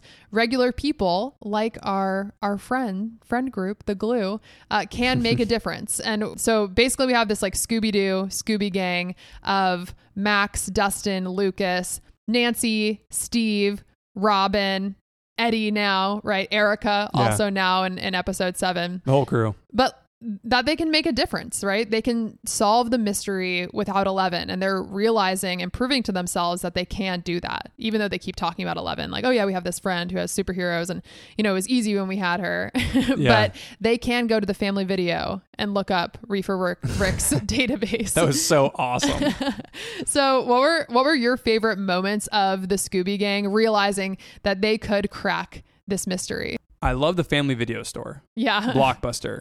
The OG letterbox, if you will. And for all those letterbox people out there, follow us, Extra Credits Podcast. We'll put it in the description. Letterbox, if you don't know, is basically Twitter for film heads. And I thought it was really funny to see these film lovers and the Duffer brothers, film connoisseurs, make this blockbuster ran by Steve and Robin, and then they use everybody's movies against them to find them, which I thought was funny. Like they're going to find like what is Reefer Rick watching or rent? Yeah, which I think he rented Cheech and Chong, and then he also rented like Fast Times, Ridgemont High. Yeah, so that was really cool. I love that. But who's to say that he isn't watching 16 Candles? Okay. Yeah, why can't he have different interests? I loved that scene too at the family video, the 12 Ricks and Hawkins. I was like, I wonder how many Ricks live in our area. I feel like Rick is not a common name. Yeah, but 12? I don't know. I also really liked the car scene when they showed up to get Nancy, and when she like thought that Fred had died or disappeared, and she was like, oh, my friends are here, which was even more sad because she basically was realizing that this was like an underworld issue, an upside down issue, right? It was even worse than what she had thought. Yeah. And I liked when Robin and Nancy Drew teamed up together and went to the library and saw like the It newspaper clippings. Yes. That was really cool. And then went to the asylum to talk to Victor Creel. And they found out that music was this temporary cure, or at least something that would allow you to get out of Vecna's curse to trigger like connection that you have in the world. Yeah, very disturbing. Played by Robert Englund, who famously played Freddy Krueger. A little bit confusing why he took out his eyes. Not sure if that's just because he was going through his own trauma of seeing his daughter and his wife like that. He said that he wanted to like join his family. That's what his reasoning. I guess that makes sense. Yeah, from that perspective. But that was a little terrifying and really sad. And they saw the music thing, like you're saying. So yeah, that was really cool too. They had a lot of small moments between a few different characters of having this Scooby Gang realization that they can do things just like superheroes can. But I think most of all, it was in the It house. The Creel house. I loved when they showed up right in front of the Creel house, and I was like, oh, this is it. Yeah, like, and they threw the rock through the window too. There was even a moment where someone went, there was even a moment where someone went into a room and there were 2 doors, and I was like, oh my God. A clown is in the corner. Yeah. But before that even, like I love that Nancy put together that Max drawing on the table, on Mike Wheeler's table. I'm calling BS. There's no way. There's one thing of being a good detective. That Max is a good artist, or that Nancy would put together the house? I'm not going to speak about Max's artistic abilities, but Nancy, good detective, that was the craziest puzzle I've ever seen. Yeah, but she knew the house. Like she knew that the Victor Creel house before she went to the asylum was something that they should be looking at. Like that was the house where they thought that Vecna first took the family, like that it was cursed. Gotcha. So she kind of already had it in her subconscious. Well, those abilities did not pass on to Mike because my guy can't tell from anything. It's too bad. Yeah, but I loved the It house, and like when they were going around with their flashlights, and I hated when they split it up though, because I was like, why are you doing that? You're in this mansion, this like haunted mansion. Please don't do that. There's also like 1,200 square feet. Like I don't know how they were splitting it up. Wait, what do you mean? I thought it was like a huge house. Is it huge? Okay. Yeah, right. I don't know. For some reason I saw it. I was like, it's not that big. But yeah, so I think we can probably move on to episode 7 though, because this is where it really all goes down. Like this is the Upside Down versus Hawkins, like huge Goonie vibes. And we're still in the It house. And this is when they kind of like find out that the lights work. Like, so we've always known that the lights in Hawkins light up when people are traveling through the Upside Down in that same area. So like when Hopper and Joyce were traveling through the Byers house, Nancy and Jonathan and Steve could see them in season 1 when the lights flickered. Yeah. But we've never seen how that works on the side of Upside Down. So they found this like glowing light right in the It house in the Upside Down, and they were able to contact Dustin and Lucas through that, and it was so Goonies vibe. I loved it. It was weird to see that visualized because I guess I struggled visualizing it. I mean, the way that you could use light in the Upside Down to do that when Will used it to talk to his mom in the first season. I was surprised that it looked like that. It was a little bit confusing because they kept shooting it as if like the people in the Upside Down could see what was happening in the real world. Well, they could just hear it. Yeah, they could hear it, but just the way they shot it, I was like, it was a little bit confused, but I mean, that was just me. I was getting a little tired by episode 7. Let's talk about Steve though. I think Steve as a character was robbed. Like I really think up until episode 7, they were basically treating him terribly. And I don't know why, except for the fact that I think we both agree that he's going to die this season. Or at least they were trying to make us think he was going to die in these last couple episodes. No, I think he's going to die. No. I think it's going to happen. He is putting himself out there for people. He's doing that pretty consistently. Like he fought the Demogorgon in season 1. Mm-hmm. In season 2, he saved the kids by fighting Billy because Billy was going to kill one of the kids, I think. Like he said he was going to do that. Oh, yeah, I forgot about that. That was Lucas. A brutal fight. Like, Billy was kind of racist, I think, and he was like going to beat up Lucas and Steve got in the middle of them and basically got his ass beat by Billy. Mm-hmm. And then season 3, I'm sure there's something that happened in the mall. Oh yeah, he went to go help the kids by going to invade the Russians, and the Russians beat him up and tried to like get him to tell them about something about how they got in there. I forgot about that too. Oh my God. And then in season 4, Dustin's treating him like he's a child. Yeah. And it's ridiculous. And now I'm going into episode 7. They're saying the kids are in danger and Hawkins is in danger and they have to find this opening portal to get into the Upside Down. They said it's in this Lover's Lake. And he's like, all right, well, I was on the swim team. I guess I'll do this. And he takes off his shirt. Max takes a long look at him through the binoculars, as we all did on our screen. And then he dives into the water and he goes through the portal and starts getting eaten by bats. And episode 6 ends and episode 7 starts that way. And I was pissed off. Yeah, I think like Dustin's attitude towards Steve, I was definitely not okay with. Just not being appreciative of having Steve as like a mentor, always the babysitter. I love when Steve says that. He has some great one-liners. Yeah.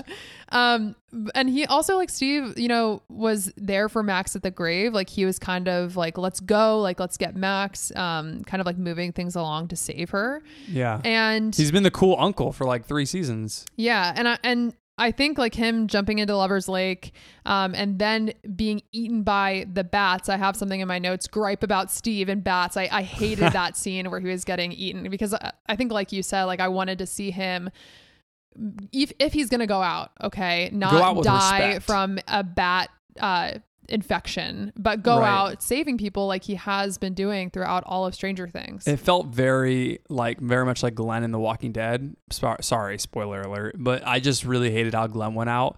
And I thought when episode 6 was ending, I was like, if this is how Steve goes out, I'll never forgive Stranger Things. And I think there's people who would join me in this hashtag about Steve Harrington. Duffer Brothers, if you're listening. How dare you?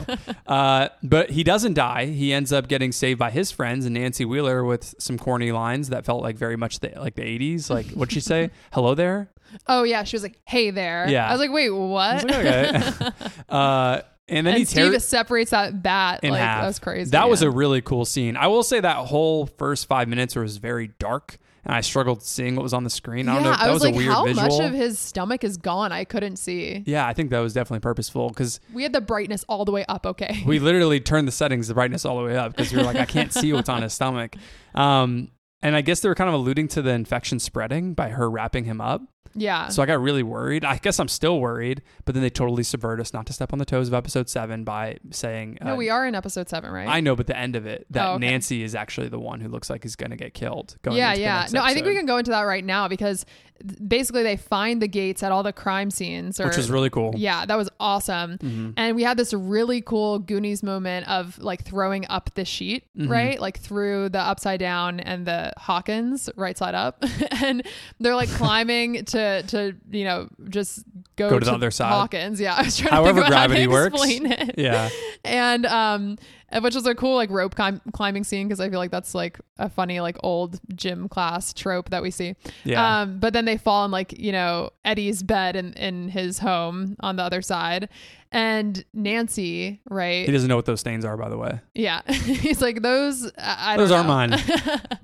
And Nancy climbs the rope, and I think she's gonna be fine. Like I didn't even expect anything or any moment of her in danger. They totally got me. Yeah, and she's falling and hits the pool. Yeah, that's where she Harrington sees Barb. Yeah. Which was a gross scene. And it was like, Nancy. I mean, I think it's kind of meta too, because Duffers have gotten so much shit for Barb and no justice for Barb. They're like, here. And it's like, yeah, but it is actually really cool that they did that, because they're like, yeah, no, Nancy does need to deal with like not like this kind of reconciliation with like not being a better friend to Barb, which, I don't think it's fair to blame her like a lot of people did in season 2, which seems really crazy and Blame almost Nancy? like and almost like memed basically. Yeah. It wasn't really a serious thing after a while, but it is kind of funny that they're doing this now. Not funny if she dies, because that would be actually really tragic if she dies like this. I don't think they will, just because I don't think they're gonna touch Mike or Nancy. I don't think they'll touch the Wheelers, because they're such like cores of the story as far as like connecting all these different character lines. I have a theory when we do some predictions. Oh wow. Yeah, I have a pretty cool theory actually. Okay, so let's finish up like episode 7 and what happened, because I thought this was really cool. I know, Trey, you like understood earlier on that number 1 in Elle's memory, or I don't know what his name was. Peter. Okay. Yeah.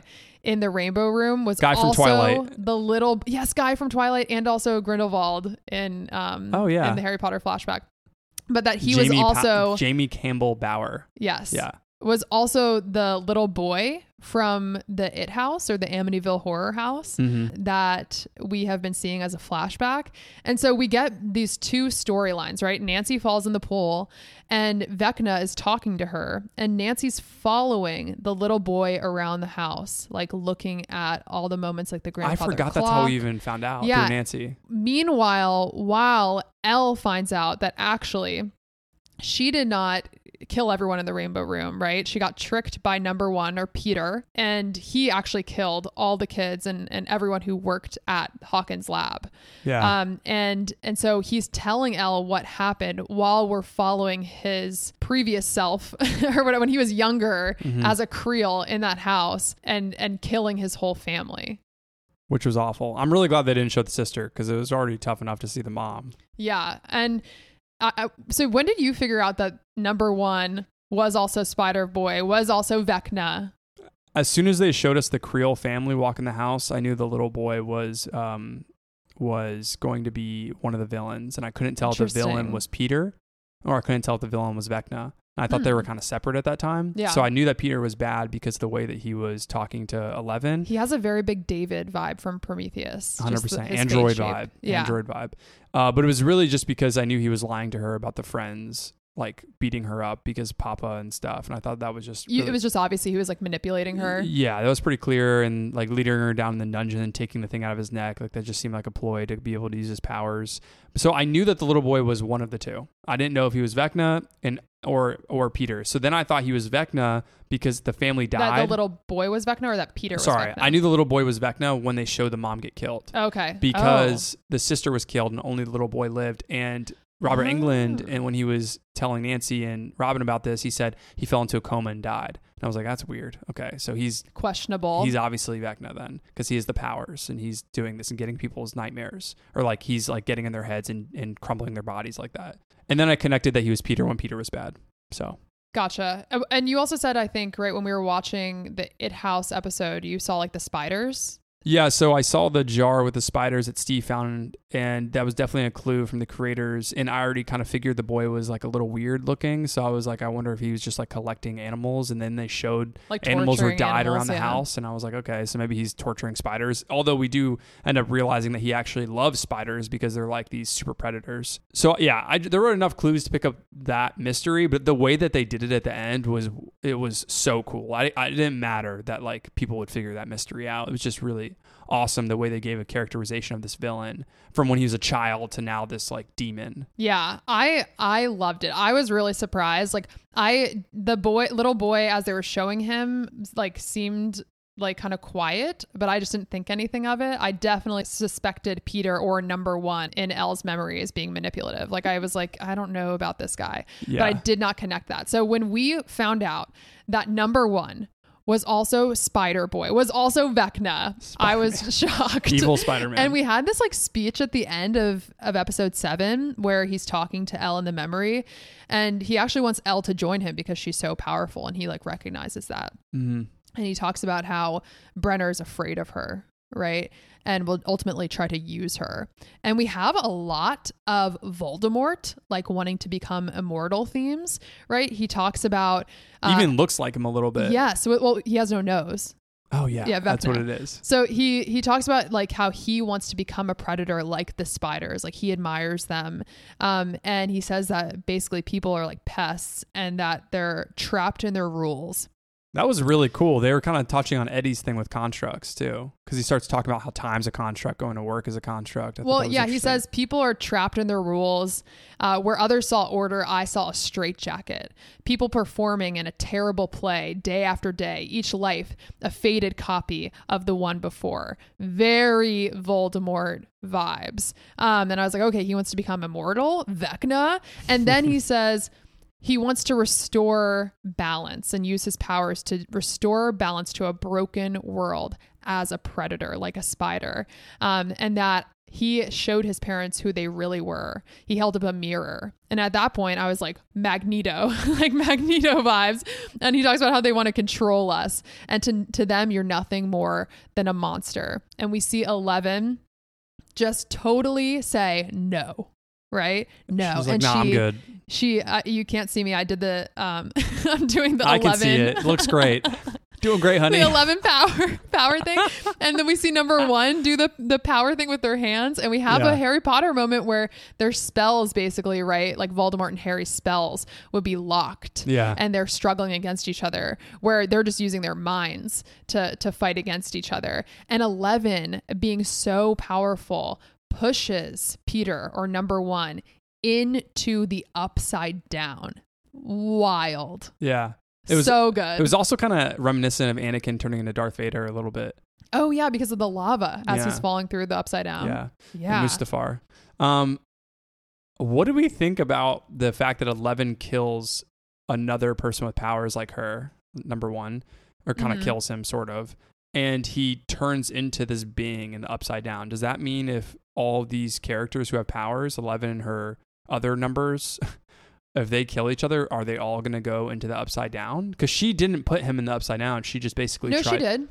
She when she created the upside down, she not only what we thought killed him, but she created the upside down through his chest. Like as she was using his powers, his chest started like opening and it looked like it was singed all around. But what are we if he was supposed to being think burned. about that? And then he went into the upside. He like fell in. I know. What are we supposed to think about that though? Like every time one of them kills each other, it creates another hole into the upside down. Like this, I see. Because hole between universes or something. Like, okay, I don't. Does that make sense? That is an interesting question. I don't necessarily. I know. I don't think we're supposed to be asking that question, but like if Elle died, would she create a whole new dimension just because she's so powerful? Would there be another upside down? Something in time and space? Yeah. I don't know. That's a great question. They're basically walking black holes. Yeah. It's pretty cool. But I mean, I loved that. I was somebody like, somewhere is so like, shocked. that's not how black holes work. It's like, all right, calm down. But I was so shocked.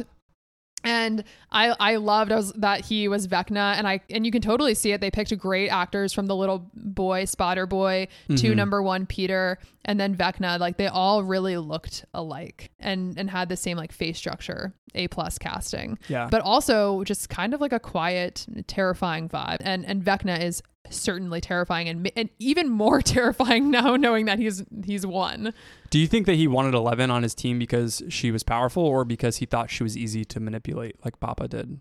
I think he thought she was powerful, but obviously not as powerful where he thought he could. Because she didn't show her. any signs of power though. I think though he can read like minds almost. Oh, that's like his power? Like his special talent? Or just he like knows that she was powerful. Do you think maybe he sent those kids in there to kill her? Because that's Oh, because I interesting was reading it as questions. like he was trying to manipulate her. He was trying to get her at a really low point, and then trying to get her to help him break out of there. Yeah, I mean, ultimately, she needed him to not believe in Papa and that it was a prison, which he was right. I mean, that it is a prison, but she needed she needed her to trust him.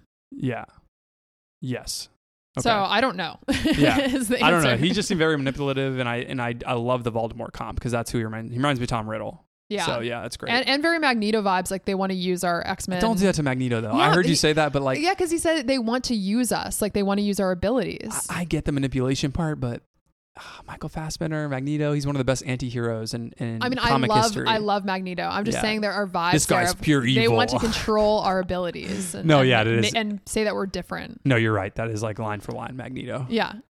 Okay, what else do we have? Episode 7. So let's go ahead and just quickly talk about anything that we really loved that we didn't cover, or anything we didn't love that we didn't cover. For me, that is Susie's house. Oh my God, so cool. The Cheaper by the Dozen, Captain Fantastic. We're going into a Stranger Things Wes Anderson movie with all these kids. There was like Cornelius, where they first walk in the house. This is when Mike, Will, Jonathan, and Argyle are going to look for Susie to help them contact 11 because they have this phone number that only reaches a computer and they need Susie's expertise. And they enter this house and there's this little kid who has this like arrow and is shutting off the power. And then we have these other kids, one with like a drawn on mustache filming. That was really Wes Anderson. What was the kid's name? It started with a T, Teresa, Tabitha, I don't know. And he was like, keep going.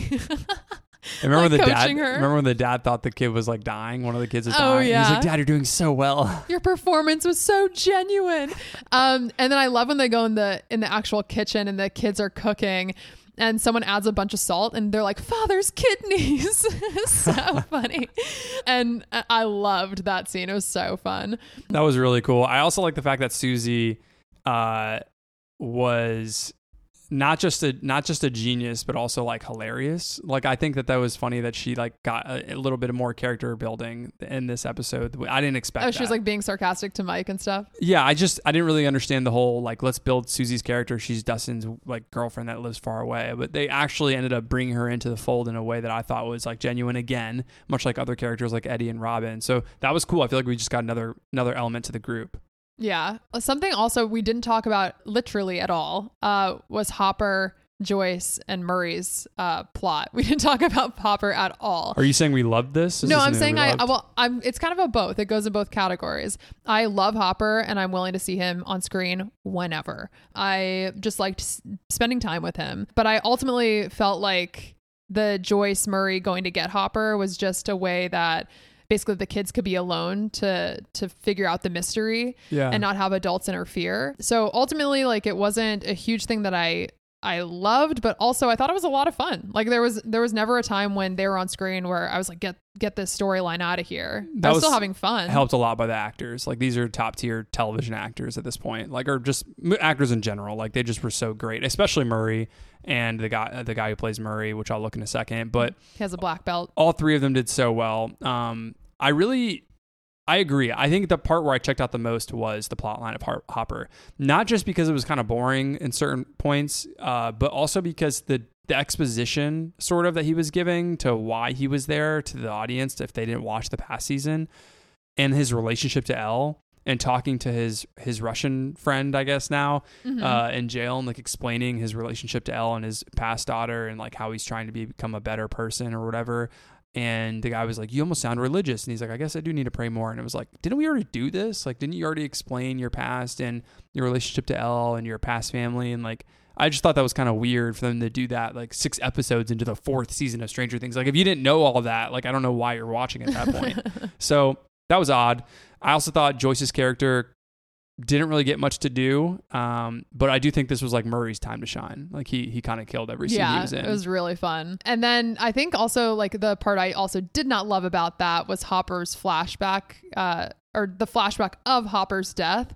He just like jumped over the stairwell when a bomb went off. I read it as if he jumped into the Upside Down. I originally thought that's what happened, but that's not possible because then he would be in the Upside Down, right? Yeah, but is it possible he could jump into like a portal and then come out another side somewhere else? Is that not how the upside I just think down we works? would have seen that if that were part of the storyline. Yeah, if that's truly... I mean, what happens when it blows up? Does Joyce just go running and leaves? I thought that she went down to see if he was okay. No, I don't think so. I think it was blowing up and she like dipped. And Okay. I think the Russian people came in after. I do think, yes, it's just bad. So we're supposed to be led to believe, I think, that they had two different scripts where Hopper was alive and one where Hopper wasn't. And they were like, let's just combine them both. Why do you think they kept him alive? Just because he's such a fan? To have him die. I think they kept him alive. He's going to die again? I think he's going to die again. Okay. Yeah. Wow. I think they have him live. That's tough. He's gone through a lot. He literally says, like, I have a reason to be here, which is to help 11. Like, I have to help Jane, L. But it's weird because I feel like L has already processed or is processing. Absolutely. I couldn't agree more. It feels very untrue to life what's about to happen, which is this kind of rebirth of Hopper. I think he's going to die. Yeah. But when Elle like is going through this kind of going back in her memories and going through her experiences, it also feels like she is going through the kind of death of her father, right? Like going through grief. Yeah.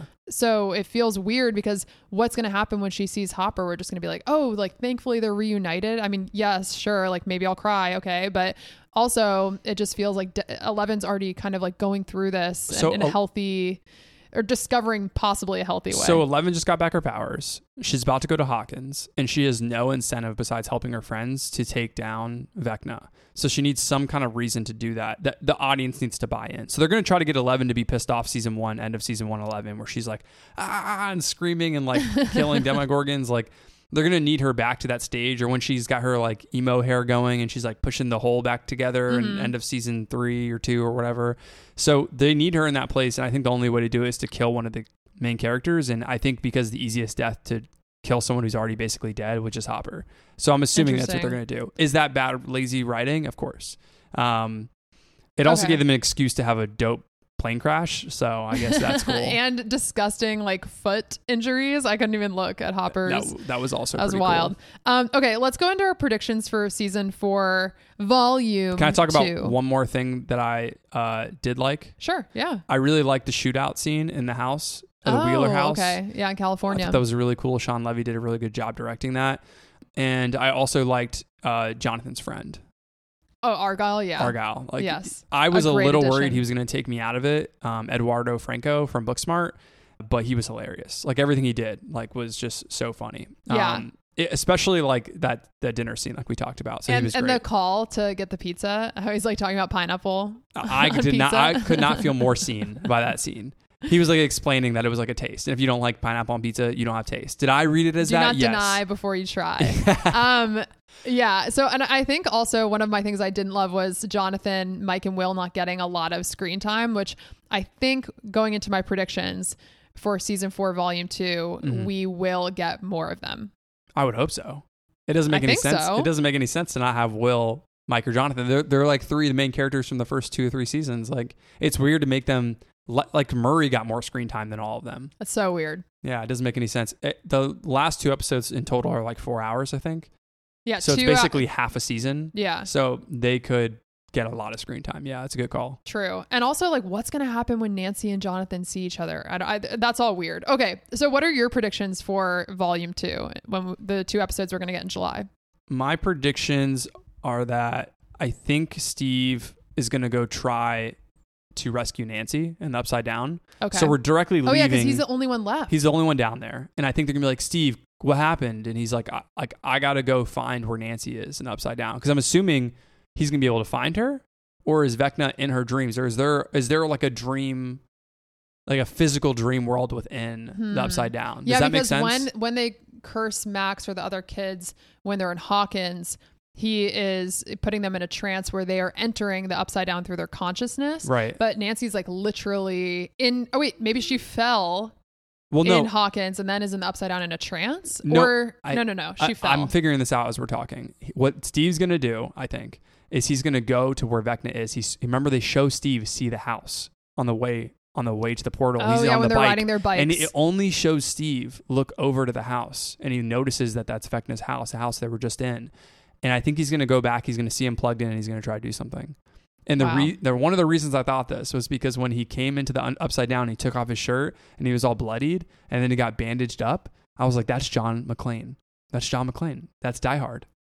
Like Die Hard when he has his shirt off and he's rescuing his wife in the Yakatomi building. Okay, so he's gonna go to the attic and probably die. I'm pretty sure Die Hard came out in like 86 or 87. They're 1986 or 1987 at this point. So 86, baby. That's what Eddie says. Yeah. So this is his year. I don't know. It's all lining up. It feels like a Die Hard moment. I kept seeing Bruce Willis with him with the shirt off. I was like, this is cool. Like, but you do think like when he goes to the attic that Vecna is going to kill him, probably, right? And then the kids will go back, or do you think he'll die in front of everyone?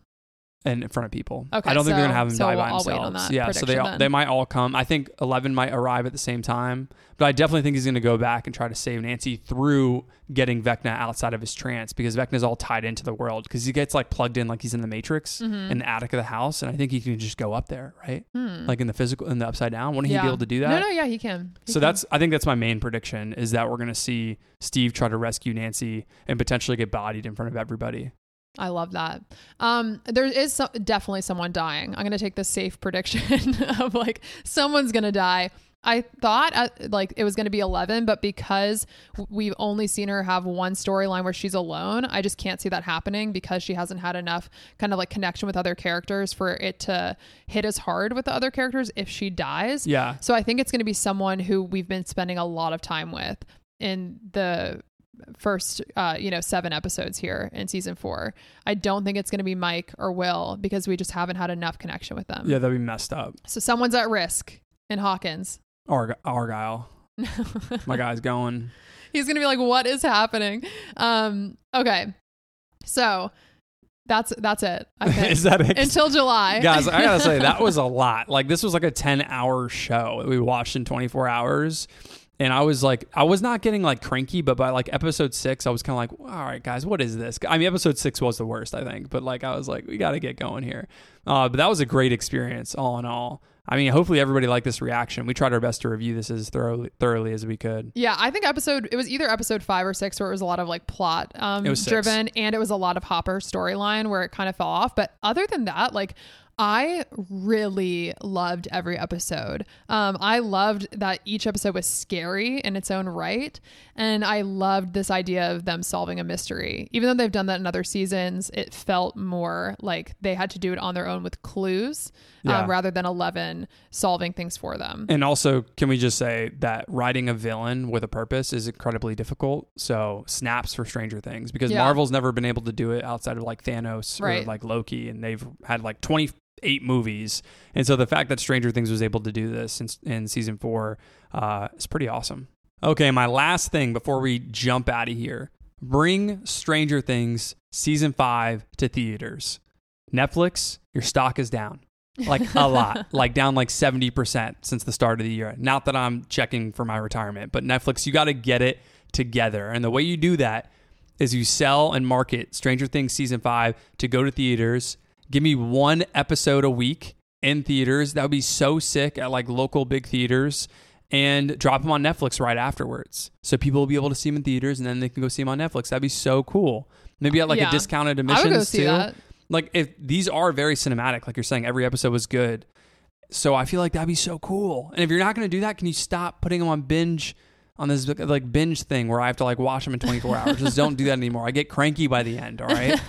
I don't get cranky, but I would see them in theaters. So I'm on board with that. I love how I'm talking to this mic as if Netflix is listening to me.